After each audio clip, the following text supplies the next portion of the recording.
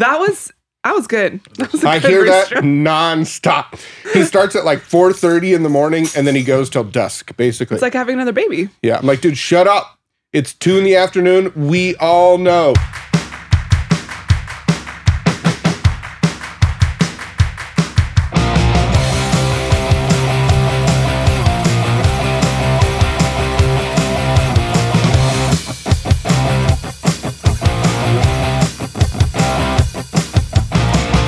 Well, hey everybody, and welcome to the Debrief, a weekly Q&A show from your friends here at your hens.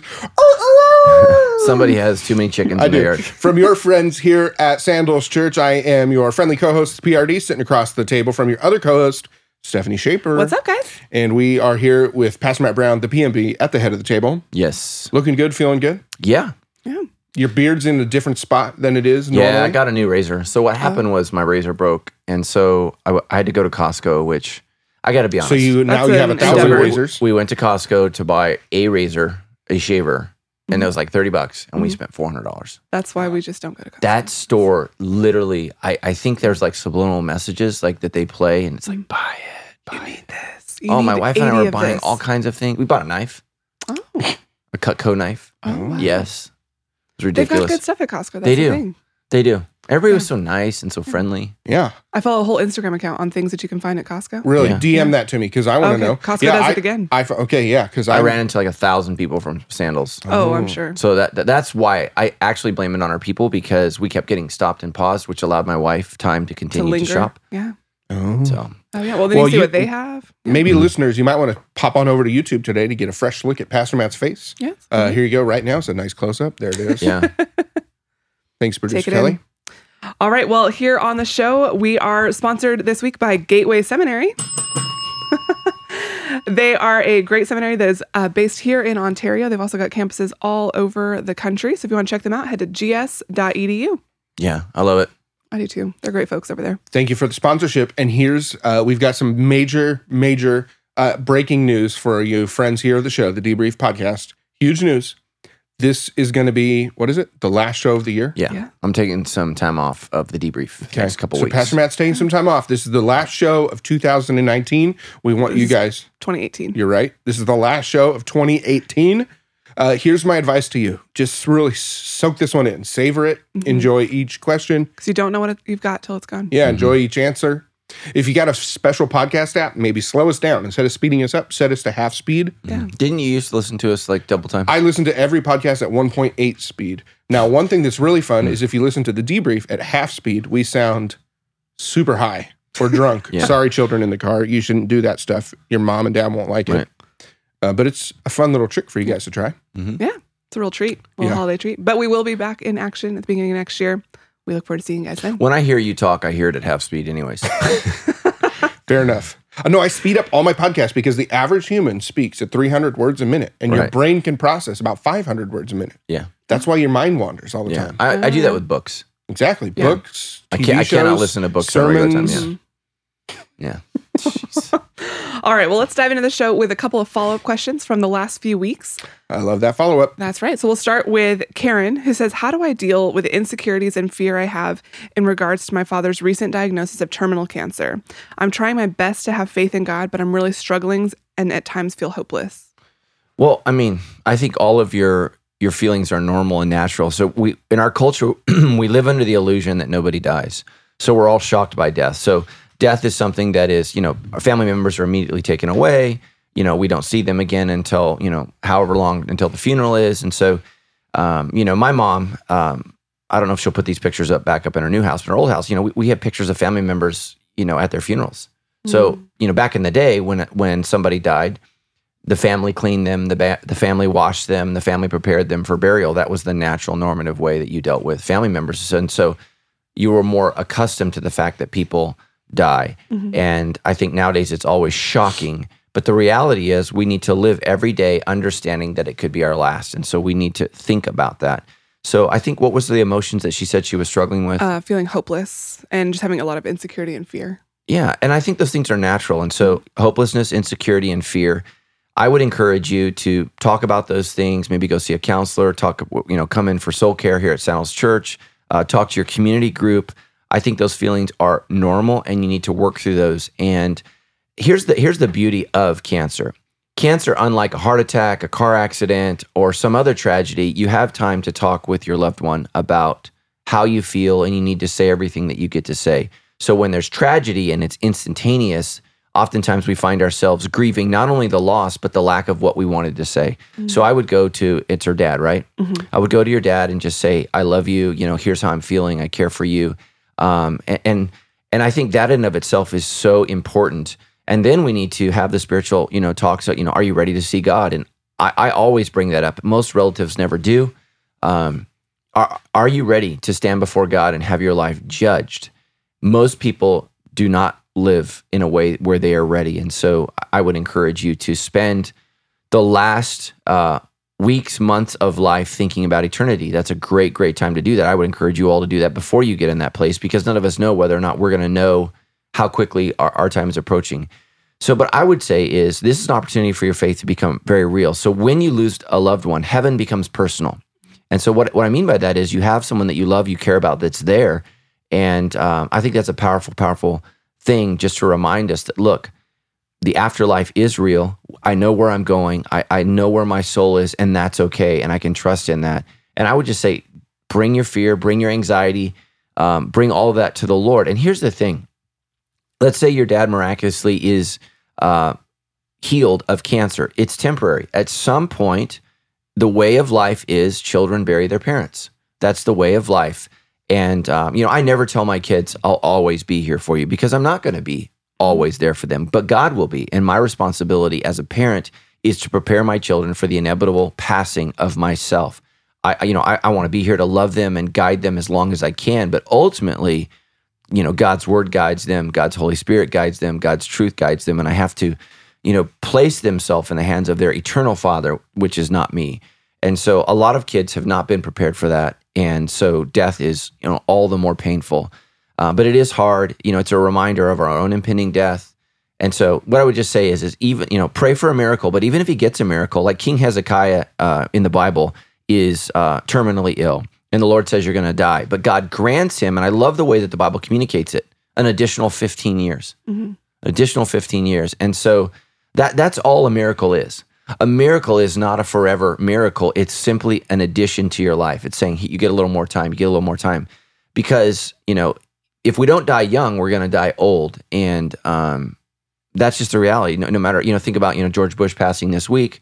We look at his life story, an incredible life story, shot down over the South Pacific in World War II, swam to a submarine, right? Just this incredibly brave man who at the end of his life couldn't even get out of a wheelchair, couldn't talk, couldn't speak. In the end, death gets us all, because it is the consequence of sin. And so that's why ultimately we have to deal with our sin, and the only one who can deal with that is Christ. And that's why he promised eternal life, and that is the blessing of Christ. And so I just would encourage you to grow in your faith and root yourself in the truth of who God is, and really begin to look at the scriptures where Jesus talks about death. Right now I'm in the book of John. Today I was in John 7, 8, and 9, and 10. And I praise God for that, because chapter 10 is Hanukkah. A lot of Christians and Jews don't know that Hanukkah is not mentioned in the Jewish Bible. It is only mentioned in the Christian Bible. And but Hanukkah is just all about Jesus talking about eternal life, talking about who he is. And John 10 is that great passage before Abraham was, I am, right? And the Jews just getting so upset with him. John 9 is bringing sight to the blind. John 8 is the healing of the not condemning of the woman caught in the act of adultery. It's powerful, powerful chapters. And so we need to turn to that. And then ultimately John 11, right? It's Lazarus. Jesus has power over even death. And so that's why we have to come to Jesus, because science may extend our lives, but they cannot bring eternal life. Only Jesus can. And so we need to turn to him and comfort one another during these times. So I'll be praying for you. I'm so sorry. Cancer's terrible. It's awful. My prayer for you is, first of all, that God would do a miracle. But if that's not the case, my prayer is that your father's passing is peaceful, because cancer cannot be peaceful in the way that it passes. And so I pray that it is, and I pray that he's not in any kind of extraordinary suffering. And that's my prayer for you, because it's hard to watch loved ones die. It's even harder to watch them suffer. So. my dad was recently diagnosed with congestive heart failure. So Karen, I would just want to say, I totally empathize with you.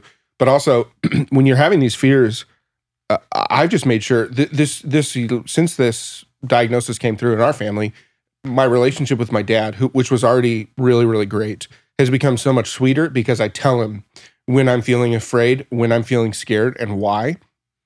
And we just emote together. I think it's very encouraging for my dad to hear those things from somebody who he spent 36 years of his life pouring into.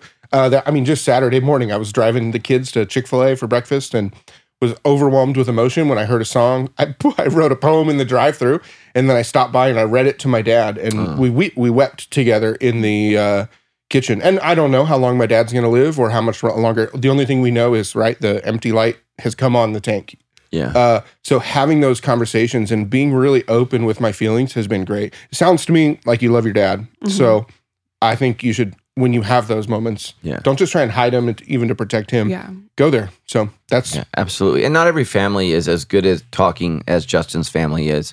I think you and your dad have a very authentic relationship and a very real relationship. And some families don't talk about anything. And so emotions are very difficult. And so, take into account where your family is relationally and try to approach it from what you know to be true about your family. But I would encourage you to listen to what Justin is saying and have as deep of a conversation as your dad will allow. Yeah. And you know what you're saying? You guys know, it was when we did the very first Debrief Live, so almost 2 years ago, was when I got that crazy news. I had to rush there for the hospital because my dad was having that brain trauma thing. That's when we started. And over the last 2 years, our conversations have become progressively more real and authentic and meaningful. So there is a potential upside to this situation, Karen, if it's possible for you to go there. Okay, our next question from Diane. She said, in your sermon a few weeks ago, you made the assumption that everyone has had someone that encouraged them that they should be thankful for. I'm pretty sure I'm not the only one who had no one that did that for them. How should I be thankful for that? I would start with me. I'm in your life. You listen to my sermon. So, right? So the first thing that we have to start with is the lies we tell ourselves. So the lie you're telling yourself is you have no one to be thankful for in your life. You have me. And that's not arrogance. That's just information. You have a pastor that loves you and cares for you and wants the very best for you and is trying to teach you how to be godly. And to be godly, we have to be grateful. And so I think you're right. What you're saying is right, is some people like yourself have not had hardly anybody in their life to be thankful for. But God, in his mercy, has led you to Sandals Church. I know that there are people here that will love you, that will care for you. I know that I don't even know you, but my heart already goes out to you. My heart breaks for you. And so that's what I would start with. I would start by thanking God that I have a pastor who doesn't even know me and yet loves me and cares for me and wants the best for me. And so I would start there. There's always something to be grateful for, and there's always someone to be grateful for. The problem is we pay attention to the people who have hurt us rather than the people who have blessed us. So I just tweeted myself. And that's what you have to start doing, is start paying attention to the people that bless you rather than the people that hurt you. And we give way more attention to our wounds than we do to our miracles. And that's the thing is we, again, this week, I think I listed 4 separate verses, one in Colossians, Ephesians, Hebrews. I can't remember the other occasion, where it simply said, give thanks. Always give thanks. I haven't talked about, the Apostle Paul writing from prison, rejoice. And again, I say rejoice. It is not difficult, Paul says, for me to say that to you again, because I love that Hebrews passage. Since we have received an unshakable kingdom, let us give thanks to God with holy fear and awe. And if we can live that way, we're going to live a happier, more joyful life because God is good. It doesn't mean life is good. It doesn't mean people are good. It means God is good. And so if you're not in a place where you can give thanks for me and you're like, I'm never listening again because I'm insulted, then give thanks for God. And I apologize for my inability to answer your question the way that it needs to be answered. But here's the truth. You go to a great church. And some of us aren't even aware. We had staff, what did we have last night? Christmas party? Staff Christmas party. And I was telling Tammy, I said, I love the growth of our church, but one of the heartaches of the church is I don't get to meet all the amazing people because there are so many incredible people that I haven't had the chance to meet or personally know. And so that's what I would say to you is there are people out there that you are going to give thanks for if you can quit focusing on all the people that have hurt you and you can start changing your life and moving towards those good people and those good relationships. And man, I know that it's easy to be overwhelmed and to be wounded. And especially when I was at Party's age here, I really, really struggled with being overwhelmed with hurt. I mean, when I was in your age, I was just in a bad place. And I've been hurt by a lot of people. And it's interesting, yesterday on the way to Christmas party, I got a text from a number that I didn't recognize, and it was a person who really, really wounded me maybe 5-6 years ago, maybe more, I'm not sure. But it was so interesting as Tammy and I were last night, getting ready to go to bed and pray, reflecting on that doesn't hurt anymore. And I'm actually thankful to God for that experience. That was bizarre. It was bizarre. Like where I was in a place, maybe it was 7 or 8 years ago, where I literally was questioning God. God, why are you allowing this to happen? And here I am 8 years later, thanking God for that experience and going, and Tammy and I were talking, she listened to a podcast by Craig Groeschel, and he was interviewing Lisa TerKeurst, and Craig said, the level of your leadership is dependent upon the amount of pain you can endure. Wow. And I was just like, woo. So, but that pain ultimately allowed me to be the pastor that I needed to be. It was the straw that broke the camel's back, and my back needed to be broken so that I could serve the Lord. Because as an unhealthy 3, my concern for people's opinions was greater than my concern for the direction of God, and that was a problem. And so you just can't be a leader for God if you want to be led by the opinions of others. You cannot do it. And so I had to just really, really wrestle with that. And for every unhealthy 3 out there like myself, that was a big problem for me. So that's what I would encourage you to do is thank God you're here. That means God is not done with you yet. That means God has a plan for you. And God has some friendships and some relationships that he wants to bring you into. And, last night we were hanging out with our whole small group right before the Christmas party. And one of my good friends is going through just maybe the most painful experience you can go through. And I grabbed his face and I made him look at me because he didn't want to look at me because he was angry, he was teary, he was he's one of the strongest people I know, but he's ready to give up. And I grabbed his cheeks and I said, look at my face. I said, I am with you in this to the very end.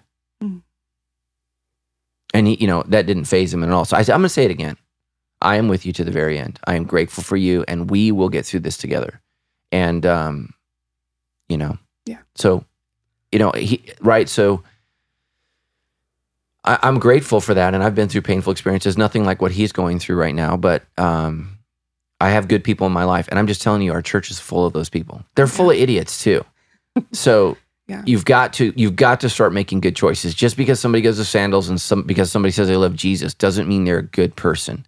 And just because somebody's a good person doesn't mean they're always wise. Yeah. And so good people can make bad decisions. Yeah. So you've got to surround yourself. Go ahead. Sorry. Like it takes courage and vulnerability to let people close enough to you to encourage you. Like I wonder too, like how much over the years that she's felt like no one encourages me, no one cares for me.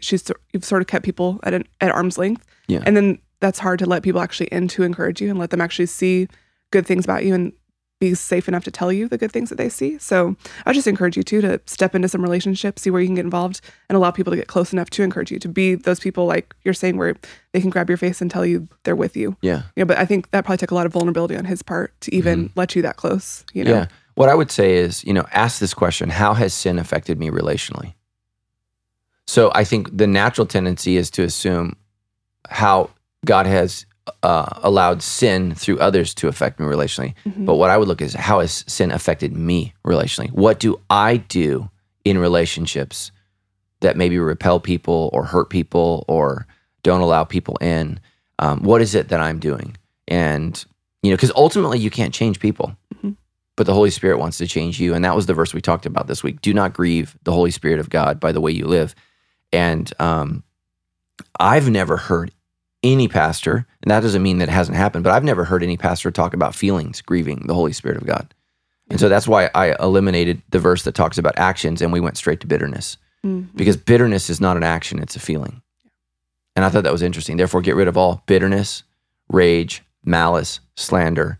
I forget the other negative adjectives that were in that list, but get rid of those things. Instead, forgive one another as as Jesus has forgiven you, right? So that's a difficult choice. And what I would say is a big barrier to experiencing people in your life that you're going to be thankful for is forgiving the people that have hurt you. You've got to forgive them and release them to God, because that bitterness will automatically creep into your future relationships. And so you guys have heard me say this many, many times. When Tammy and I first got married, I always thought the issue was me. Now, a lot of it was, but it was a crowded room. It's the men in her life, the wounds of her life, all of the negative things that happened to her, and not just from men, but from people she trusted, from people she believed in. All of those wounds and hurts show up in the fight. Mm-hmm. And so it feels very unfair, right? It doesn't feel fair. And so I got super self-righteous and then would not listen to the wife that I'm called to love, rather than trying to meet her there. And a big part of our healing, the Mount Everest of our relationship. So my wife's a 6. Mm-hmm. So 6's crave security and safety, was making her feel safe and secure. And I was not good at that at all. And I've had to become good at that. And then in that, we were able to deal with those hurts. And she's been able to thank God for me, trust me, and we've been able to move forward. But I had to get over myself, and that's hard. So sorry, I keep looking at you. I don't know. It's good. No. I was actually thinking, before we move on, would you like to touch my cheeks and say anything nice to me? Your cheeks are intimidating. Just option. Okay, I had one other idea, and I want to put it in your guys' heads for 2019. Pastor Matt, you dang the bell, or you ring to the bell. You did that. What if I danged the bell? Well, that almost sounds like a cuss word. Yeah, I didn't mean children are present. Yeah. Here's what we do. Next time, we get rid of the bell, and then when you want to do that in the new year, you just point at me, and I will sing a little bit. I'll say, "You ding that bell, ding that bell." That was good. Ding, ding. Yeah. We'll take that into consideration. Ding the bell, so there's no copyright issues. There's no royalties or licenses. That's good. It's fair use. I think it's something to consider. Yeah. So this week in Pastor Matt, you wrapped up our Thankful series talking about the most important part of becoming a more thankful person is to recognize when we're being critical of others. Right. And so we've got a lot of questions in on just how to deal with it. Just want to say, neither one of you guys were critical to that idea that I had there at all. See? I thought it was great. We're working on that. Yeah. Good job listening and applying to the sermon this week. So Cassidy wrote in and says, my question has to do with the Enneagram and this weekend's message. I'm a 1 on the Enneagram with a high 2 and 7, she mentions. And since learning more about Maybe we ring the bell every time we say Enneagram. No. Maybe we'll just move that away from you. Yes. So since learning more about my numbers, a high 1, I know I strive to be good, to see good, to make improvements, and battle with the voice of a critic inside of me. How do I not become someone who has a constant critical spirit when I naturally battle with a critic inside my heart? Right. So for those of you who don't know the Enneagram, the 1 is the reformer or the perfectionist. Mm-hmm. And their desire is, when healthy, is to make things better. Mm-hmm. And when unhealthy, they're just a critic. Mm-hmm. And so you just have to know, as a 1, you're always going to struggle with that. That's just a reality. This is your battle. Your battle is being everybody's referee and your own worst referee. And so oftentimes, the unhealthy 1 is actually coming from their own negative judgment on themselves. And the only relief they get from being overly critical of themselves is by focusing on others. That's why they're so focused on others, because it's so painful to look at how they're not perfect. So what I would say is the first step to overcoming it is recognizing it. Mm-hmm. That's just the first step. So as a 3, right, lying is a big part of my life. So I have to watch exaggeration. I have to watch, if I go for a run, I tell people I ran 6.2 miles. I never round up. I never do that. I've had to learn to do that because truth telling is a discipline. It's a discipline, and you have to just understand yourself. You can't give yourself any room to allow that to creep in. And you just have to do that. And so the reason I lie is I'm afraid of how it will make me look. What is my image? So that's why, this weekend's message, I talked about my sin in regards to the fire in Malibu, because that makes me look bad, but that's good for my healthy 3 to be more concerned about being right than my image being right. And so you have to step into that. So that's what I would say is we all struggle with a critical spirit. I think our culture is critical. George Bush died and many people are praising him. And the truth is, many of the people that are praising him, if he was president, they would be ridiculously critical of him today. That's just our culture. They like him now that he's dead, but when he was alive, there were I was actually in the Army under President 41 George H. Bush. Yeah, so I was in the Army under him, and then under Bill Clinton. But people were extraordinarily critical of him when he was in leadership, and so we just have to make sure that we are aware of that, and just know that a critical spirit is a demonic spirit. And man, it is brutal, and it will wreck everything. When you have a critical spirit, you'll hate your job, you'll hate your relationships, your friendships, your church, and ultimately you will hate your life. It will devour everything about you. And just remember, like we talked about this weekend, Satan is your accuser. He is your critical spirit in heaven. So he stands before the throne of God, and the Bible says he accuses the brethren. He makes accusations. You're no good. You're this, you're that, you're this, you're that. And so we just have to understand, do I want to be more like Satan, or do I want to be more like God? I remember one time as a kid, I heard a pastor preach a sermon that Satan never takes a day off, so we shouldn't either. I'm like, well, where are we called to follow the example of Satan, right? I mean, God took a day off. He commands a day off, and so we need to learn to rest. And so we have to be really careful about the models that we're following, so that we can make sure that we look at our lives. And so I just would say, you're not the only one that struggles with this. It's just a major struggle in your life, whereas with someone else, maybe it's a less of a struggle. So I would just look for, what are the things that I'm grateful for? And so opportunities like Thanksgiving, whenever you have an opportunity to tell somebody what you're thankful for, like if you're a parent, catch your kids doing something right. It's so important that we engage with, with my son, I'm so proud of you. You did this, you did that, you did this. Like I'm constantly trying to catch him doing things right because he's a teenager, and we tend to focus on a lot of the things that he does wrong, because he does a lot of things wrong. He's learning what it means to be an adult. He's learning what it means to be a Christian, and those are difficult things. So I just would really, really say, be real with yourself and just accept the fact that you are going to be overly critical. And so when you're looking at, ask yourself, am I being overly critical, or is this something that needs to be said? Is this something that I need to point out? So any thoughts from you guys? Yeah, I mean, that's one of my main struggles too. I think it's like, I have a lot of one, and I have a lot of internal critic. And I love that you pointed out earlier, like that bitterness is something we need to focus on too, because I think that's where this path can lead. And I've noticed that. So even like finding out, what am I being critical of? What do I need to just let go and not try to hang on to that? Because I think that's the path to bitterness right there, is to just keep all those things in your head and being critical and no one realizes. But I love how you talked about, no, what do I need to speak up on, and what do I need to realize absolutely. I'm being critical? And it's just, you guys, it's just easier to see what everybody else is doing wrong. It just is. I mean, it just is. So when you read the Gospels, right, what do the Pharisees constantly point out? What they think Jesus is doing right. So you have to understand, the only perfect human being to ever walk the face of the earth, people found fault in him. And so I love what Jesus says. A lot of people don't know what he means, but he said, I sang a dirge for you and you would not weep. I forget the other word. I played the harp for you and you would not dance. Yeah. So I can't remember which one a dirge is. Dirge is the funeral one, I think. Yeah. And so what he's saying is, it doesn't matter what I said, you didn't like it. And so that's just how people are. And so think about that. Jesus would preach sermons and people would find fault. People would find fault. So I was talking with one of our staff last night from the Lake Arrowhead campus, and I just said, hey, how are we being received up there? And I said, just be honest with me. She said, some of the people are saying, we're not biblical. And that's the first thing. What does that even mean? Like, all we do is preach the Bible every week. So, right. So people, especially Christians, right, we can find fault with, what's happening. And I loved what she said. She said, we just invite them to come check us out for yourself. See what we're talking about, see what we're doing, and then judge. And I know sandals is not for everybody, but it's just amazing. Christians are so critical.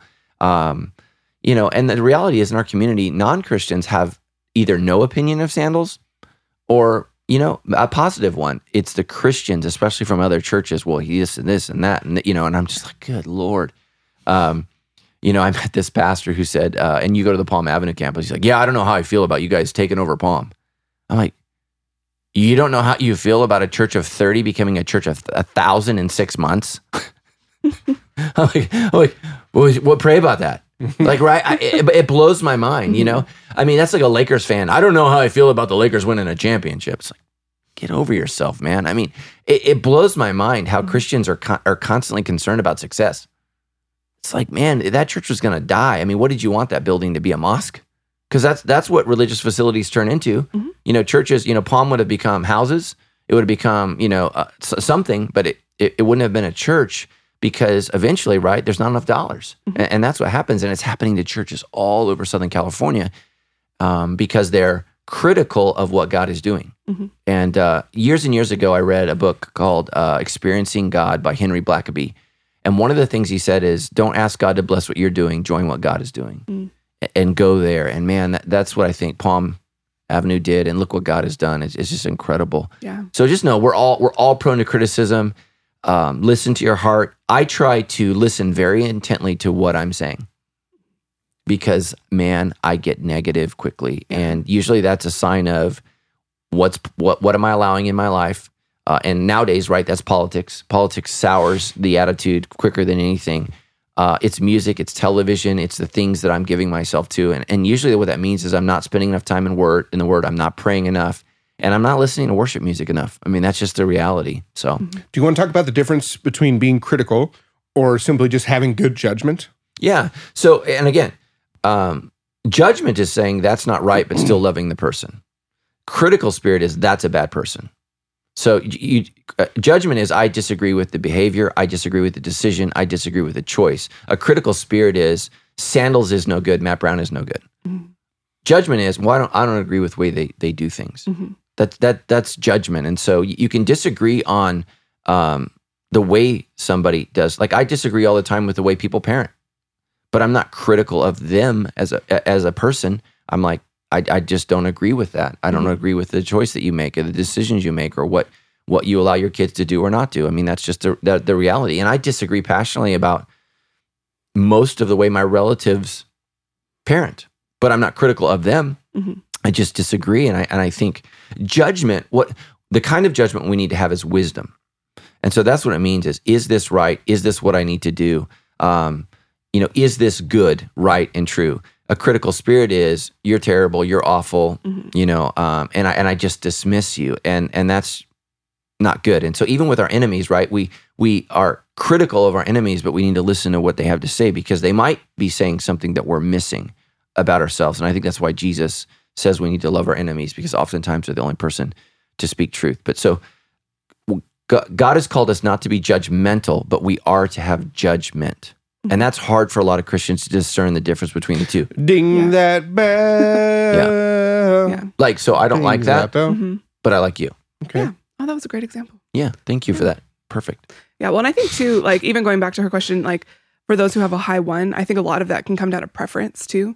Sometimes it's not just like wisdom and discernment. It's, oh, you're doing that wrong because it's not the way I would do that. And I think that's where you can kind of keep a lot of that critical spirit in mind, is looking, is this just my preference for how I think things should be? Right. Or is this, you're actually doing this in a way that's bad or harmful?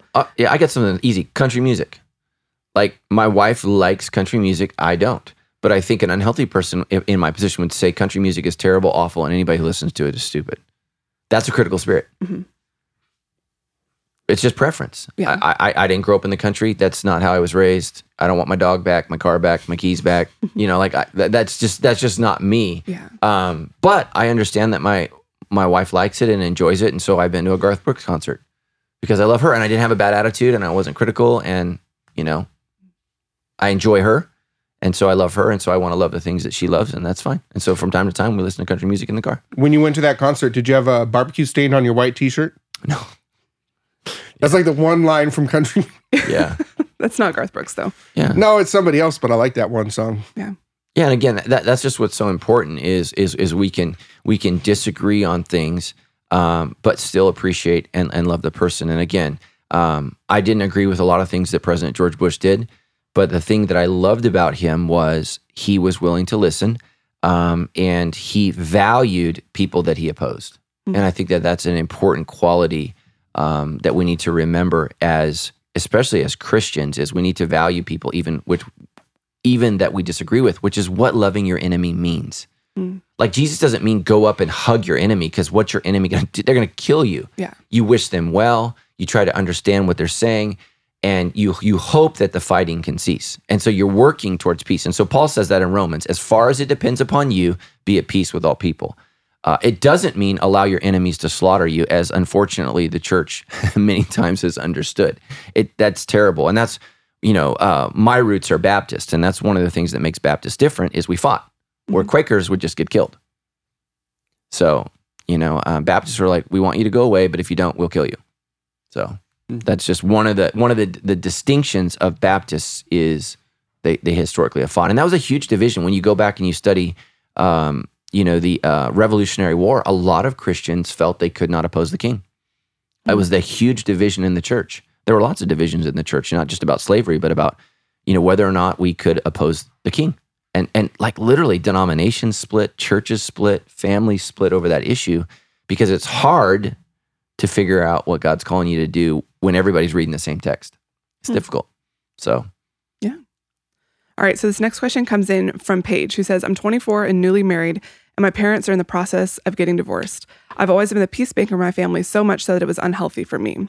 So how do I be a loving and respectful daughter, even though I disagree with their actions and it's really hurting my heart? Yeah, I think you tell them, which she said she's a 9. Mm-hmm. Yeah, which means you're not probably going to do that, but I'm telling you, you should do that.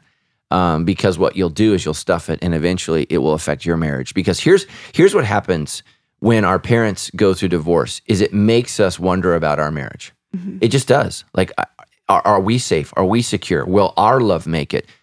Because divorce says vows have no meaning. That's what it says. It says love can be ripped apart.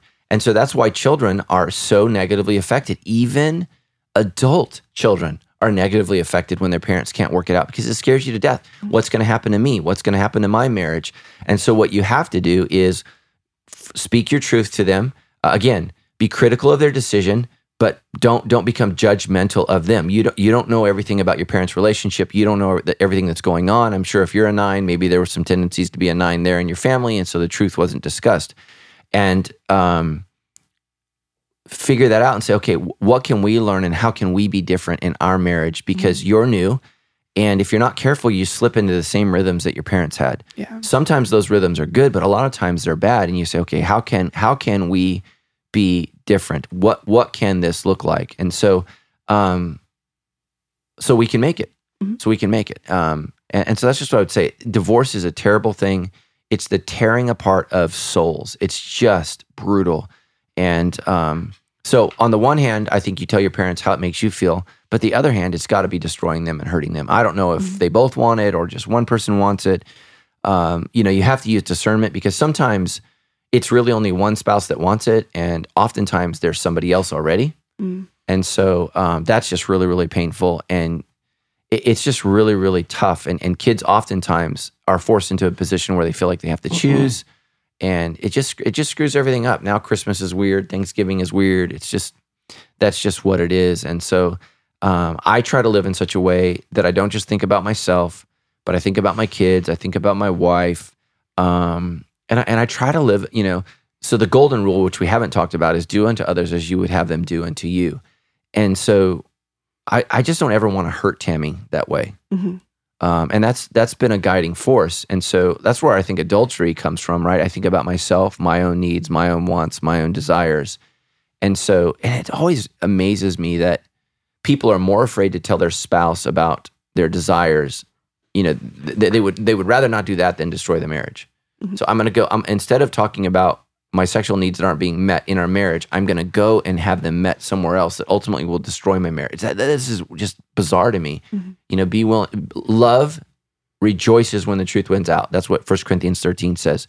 So have those tough conversations and talk about that.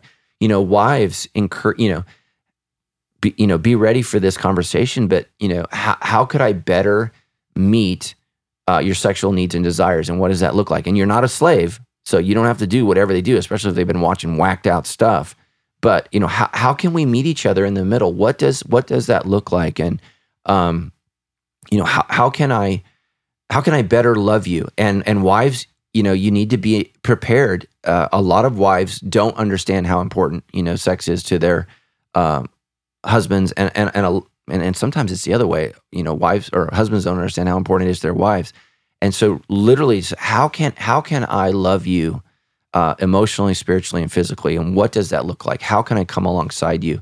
And if that's your goal, you're going to have a very, very healthy marriage and avoid a lot of the divorce that we see. I've been married 23 years this year, and I like my marriage better now than I've ever liked. So 23 has been better than 22, then 21, and then 20.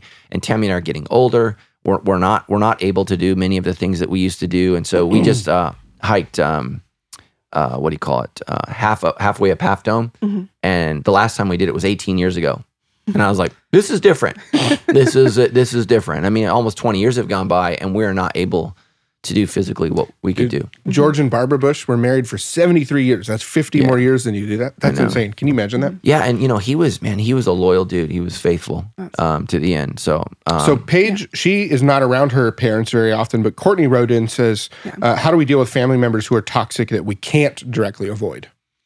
Yeah, so toxicity, here's the thing is I would cautious against you deciding on your own that they're toxic.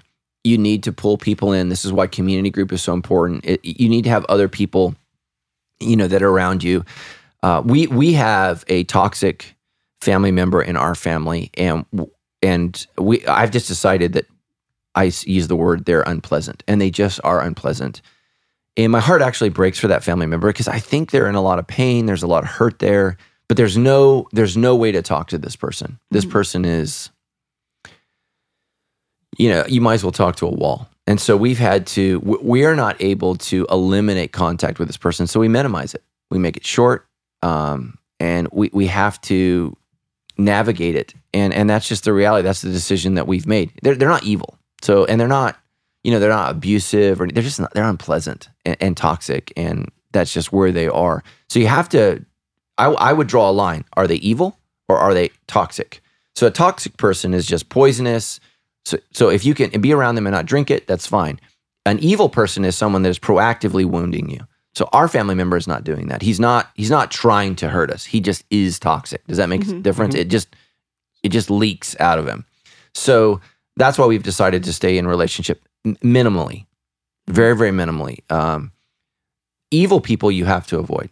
So an evil person is someone that's plotting, trying to hurt you, intentionally saying things to divide you.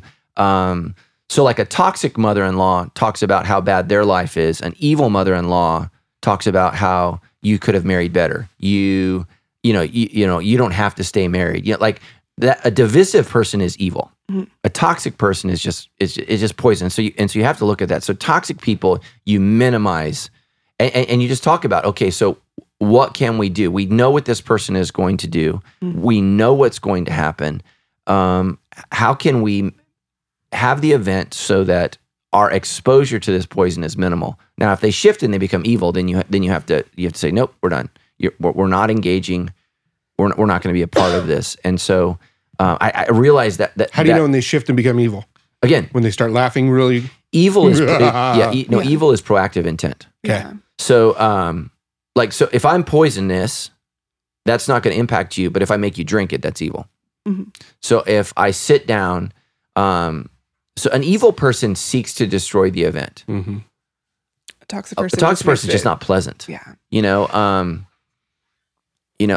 Like evil people try to subvert things. They try to divide things. They rejoice in pain and suffering for others. So that's what you have to look at. So like a toxic person has a bad attitude. An evil person says, I just think Tammy doesn't hear you. She doesn't, he would constantly be trying to get me to be critical of my kids, my family, my friends, myself. They're trying to get you to become poisonous and you to become bitter, and you have to be aware of that. And so again, evil is proactive. It's coming at you. Toxicity is just this nasty lake that you can choose to jump in or not. Yeah. So, and that's what I would say is with our family member, it's on us when we choose to participate in their toxicity, in their poison. That's on us. Well, we knew that's where they are, but we're still called to honor them because they have, prestige in our family. We have to honor them, but we don't engage with that. If at some point in time they become disruptive to the family unit and they start attacking the family unit, then, we're done. We're done. And so that, again, I don't know that I've been clear enough, but let me say again, evil is active. It is actively trying to separate, divide, cause doubt, and destroy relationships. So for example, we had friendship with some friends where the relationship was a little toxic and then it shifted to evil. And here's how it shifted. one of the friends was speaking to my children, saying, "Don't trust, don't believe, don't follow." And as soon as I heard that, I was like, "We're done." Mm-hmm. Because evil was usurping my authority as the pastor, as the husband, and as the father. And it was literally saying, it was the snake, "Don't trust him, trust me." And so we had to have a meeting. And we had a meeting, and I said, "You will not be around my family anymore. You are not allowed." And they didn't like that, but evil people usually don't. So toxicity is fine. Evil is, don't listen to your dad, don't trust your dad, don't follow your dad, don't, like, oh, nope. And so, I mean, we can be around stupid people, but if they start telling my kids to be stupid, it's like, no. Yeah.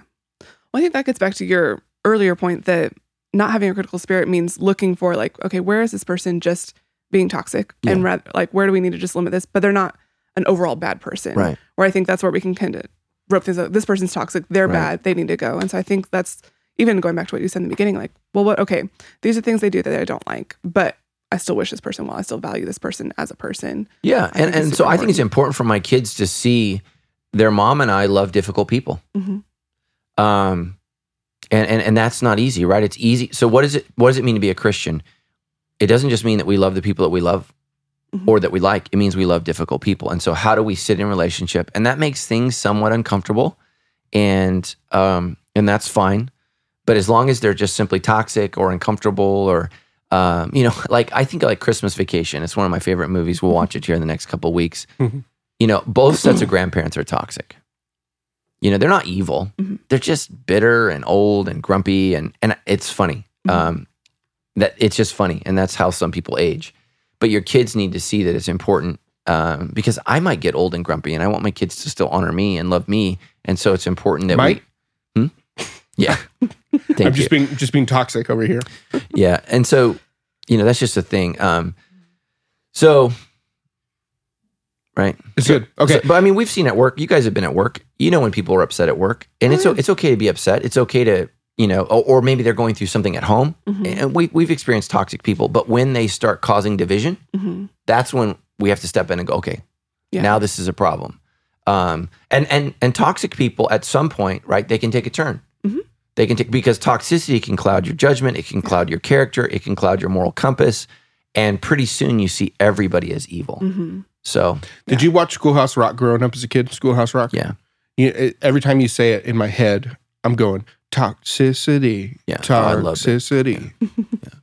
So let's close out here with a wonderful, helpful note for people. Instead of just talking about fighting against criticism, here's the deal. You talked about how we need to take an eye, be very careful about what we're allowing to pour into our lives. So as we avoid negative things, what do you think are some good things that we need to be pursuing, maybe even as we come to the end of the year? What are your tips? Well, okay, I'm going to start off negative and then I'll get positive. Okay, so, here we go. So I had somebody recommend a TV show for me on Netflix, and I started watching it, and it's not for me. So I struggled with pornography probably from like 7th grade, really through college, pretty heavily. And so that's a part of my darkness and a part of my past that I don't. I almost consider it like alcohol. You don't want to stoke the fires. An alcoholic. I'm not an alcoholic, so from time to time I'll have a beer or I'll have a glass of wine. It's not a temptation for me. I do not wrestle with excess or want to. It's just not. I'm just never going to be a person like marijuana is not appealing. Being numb and out of control is not appealing. Like when I have surgery, you guys know I've had 1,000 surgeries. As soon as I can quit taking pain medication, I do. I hate the way it makes me feel. I don't like it at all. Some people really like that. I really liked porn. I really, really liked it. And I don't want to give that any kind of catch in my life. And I just don't ever want to go there again. And so I have to be really, really careful about sexual content. That's just, even reading about it, I have to be very, very careful, which is difficult because sometimes I have to read about sexual content for my job and just to be aware and to lead our church. And so I just have to watch that. Like a couple years ago, especially as the homosexuality issue began to come up, I had to study what was life like under the Apostle Paul. What did Greco-Roman life look like in the first century? And man, about halfway through that, I was like, okay, I'm reading. You're looking at pottery, and it's all porn. I mean, you're like, oh my gosh, I've got to really, really watch this stuff, because even that, man, you just got to be careful at how the enemy can draw you in to the apple looking good. And so I just took a break and actually stopped the work that I was working on. So what I would say is I need to look at things. I am drawn to TV shows that make me want to be a better leader. I love watching shows where people wrestle with how to lead people, wrestle with the fact that people, someone's not all good and someone's not all bad. Some people are evil, or more evil, less evil. Like, how do you negotiate the human species to lead them well? I love TV shows like that. I love stuff, about good overcoming evil. That's kind of stuff, inspires me. It wants me to be a better person. And it's why I like Gladiator, right? He's not a Christian, but he's a good man. He's a good man, and he's faithful to the end. I love that. And so those things inspire me to be better. And, I like to listen to music that inspires me to be better. That's why I like this time. Christmas music, there's just really no bad Christmas song, except maybe Baby It's Cold Outside. But I still love that song, because that dude's still trying to lure her. Like, he's trying to give her another drink. Oh, yeah. Like, it's pretty bad. You listen to it now and it just gets creepier and creepier every time. Yeah, it's like, wow. But I still like that song. That's a bad song. But I love Christmas music. I love the Christmas spirit and enjoying that, and trying to connect, man. And so just look for things that light you up, things that excite you, and focus on those things, right? So we started this series with Philippians 4, 6, and 7. Do not be anxious in anything, or don't worry about anything, depending upon the translation, but bring all of your requests to God with prayer, supplication, and thanksgiving, and the peace of Christ will come. And so, but then in in Philippians 4, 8 and 9, it says, whatever is good, whatever is honorable, whatever is true, focus on these things. What I would say is just look for those things that make you feel better. So like, even for me, so here's the thing I've had to really, really, it's had to diminish in my life is sports. I don't think sports is innately good or bad, but what it brought out in me was not good. I was not a better person because of sports. It made me more negative. It made me hard to be around when my team lost. And I don't need to be any more critical or negative. Like, I don't know about you guys, but I don't need to grow in that area. So I've had to reduce the amount of sports that I watch because of its effect on me. And so that's the thing, is something that's maybe not good or evil, but neutral, can negatively affect you. And you have to look at, how is this making me feel? And so you have to, evaluate your career that way. You have to evaluate friendships that way. You have to evaluate, all kinds of things that way, because just because something is not bad doesn't mean it's good for you. So what I think I heard you saying there was, as soon as everyone's done listening or watching to this podcast, they need to tonight watch the movie Elf. Yeah, I like that movie. For some positivity. If you don't like the movie Elf, you're definitely a toxic person, and that's evidence of the toxicity in your life. And I can just tell you this, there's a direct correlation between my time in the Word and my attitude. I thought we were still talking about Elf. No. Okay. So there is. I don't know about you guys, but if I've not been in the Word, I am not. And what I mean by that is I read my Bible. I read it every day. I try not to miss. Today I was rushed a little bit, so I read it. And I would encourage Christians to try this, is listening to it. So I read it today, and then I listened to it. Because you got to remember, most people could not read in the ancient world. And so the scriptures are written not to be read, but to be heard. And so that's the way. So like C.S. Lewis, have you guys ever read anything by C.S. Lewis? Oh, Yes. yeah. So there's one experience to read his book, but there's another experience to listen to it on tape. Yeah. It's way better to listen to because most of his books are from his talk show. Yeah, And like so- All of Mere Christianity was a series of radio. His radio.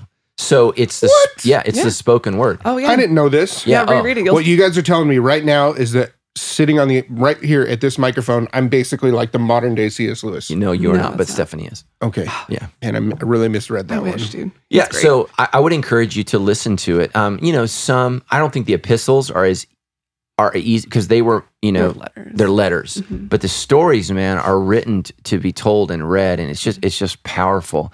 And Interesting. yeah. And if you ever have time, like the book of Luke is a great book to listen to all the way through, because that's how Luke is writing it, because it would be read at a Sabbath service. The whole thing. You know what we should do is like a little Christmas gift for the people here at Sandals Church and the Debrief listeners is since we're not going to have any more debrief shows, maybe we can get Alex from Facilities, because he's got that beautiful, beautiful voice. He does have a great to voice. just read the book of Luke, and then we could release that. Do you have the Bible Christmas. app? Yes. So the Bible app, whoever read that his voice is awesome. Ooh, I'll check that out. Sorry, Alex. Yeah. So it's already done. Okay. So, Yeah. I mean, not that we can't reinvent the wheel, but if you want to. Yeah, but if you want to get on that right now, It's you worth just want to switch considering. apps when you're done. Okay, here. so let's talk about what do you feel like is good, right, and true in your life that makes you better? What do you go to that makes you a better person? So certain worship music, like stuff there are some songs that I go to. Mhm. Like I have a playlist of curated worship songs that when I Mhm. need to get positive, Mhm. I listen to those. Yeah. Mhm. Stuff that's like, yeah. It's a good I one. love listening to a book, a good Mhm. book. Yeah. How about you? Yeah, I think like definitely putting together like good playlists and things that make me think. I'm really good at tuning stuff out really quickly, so if I'm not paying attention, but stuff that has good lyrics. So yeah, finding good music that tells a story or something like that. I remember making like a specific playlist just for like when we were in the newborn days with Ruth, that I was like, I need to listen to something that reminds me that God is bigger than me while Yeah. I'm scared of going to bed tonight because I'm going to get woken up a million times. So things like that. Or just having deep talks about like how God works. Like I love like times that Tyler and I just drive and we just start diving into like, oh my gosh, did you think about this? Did you think about this? And like lets my brain sort of go to like, oh yeah, I didn't even think about like, this is how God works. This is how this is. Mhm. And just really deep conversation that lets it, like our minds kind of wander on like really good things. Mhm. So, cause yeah, I noticed like the second we get into like, oh man, I can't believe this person did this thing. Like then I feel like awful and it just ruins the Yeah. direction of things. So we think about like bigger concepts and Mhm. like, I want to say philosophical things that makes us sound smarter than we are. But like, I love thinking about just deep things of how the world works and how God works. Mhm. Like that's enjoyable for me. Yeah. Yeah, reading is another one too. Mhm. Yeah. For me, just something that makes me better is surfing. But here's the key. As a 3, no matter what I do, it has to be in moderation. Mhm. Because I don't care what it is, my unhealthy 3, I want to become the very best at it and destroy everyone else. That's the devil in me. Like I automatically go to that. And so that's my problem with like triathlons is it's just consuming. Yeah. And so it becomes unhealthy. So think about that. Something that's healthy, exercise, becomes unhealthy because it controls me. Mhm. And the only thing that should control me is the Holy Spirit. So I like surfing in moderation. That's something that's really great for me as long as I am not overly critical of how I surfed, but I just enjoy the day. Same thing with snowboarding. I love a great date with my wife. I'm weird. Sorry, now I'm thinking about charcuterie boards. Yeah. Here's the thing. I like a quiet restaurant, which is hard to find. Mhm. Oh, I got you. You have one? After the show. Okay. You would say it on the show. No, they didn't sponsor us like Okay. our friends at Gateway Seminary. Yeah. Yeah. We love Gateway. I here's the thing I can't, my unhealthy critic, I can't stand how loud restaurants are now. Oh yeah. Like I love to be able to talk and listen. Mhm. Well, yeah, because I'll get super distracted too. And for me, it's funny because I'm a 9, so I'm not the 3. For what's best for me is just getting out and doing the thing. Mhm. So like actually saying like, oh yeah, like I'm gonna go for a walk and then actually doing it. Cause I'll be like, oh, I'll just like sit and relax. That's fine. Oh, walking. But actually getting out and walking and being outside and doing something Mhm. is really good for me. But I don't know, actually if this counts as spiritual, but or uplifting, good, right, and true stuff. But I really enjoy riding those Bird electric scooters around town. Doing a lot of that Do lately. you do that? All Please- the time. Please wear a helmet. I would. Yes, I don't own a helmet, but I only ride them around in my neighborhood. I'm not being critical, but I am I appreciate giving that. cautious. wisdom and True. judgment. It's true. Judge. It's very fun. Yeah, a lot of people are dying on those things. I they don't, really? listen. Yes. I don't watch that kind of news. Yeah. I watch people doing tricks on them. Oh, see, Yeah. that's where you're. Mm-hmm. Yeah. You know what? In the just the spirit of doing things in moderation, maybe right here's where we end the show. Mhm. We end the year. We say thanks for tuning in. Yeah. Thanks to the Gateway for closing out the year. Yeah. Head on over to our website, debrief.show/127 Mhm. for some show notes, some delicious Oh, we're information. at 128. 128, Yeah. excuse me, 128. My apologies. That's- Good stuff right there. Yeah. Love you guys. Yeah. Do you guys, do you think C.S. Lewis knew how to ding that bell? Ding that bell.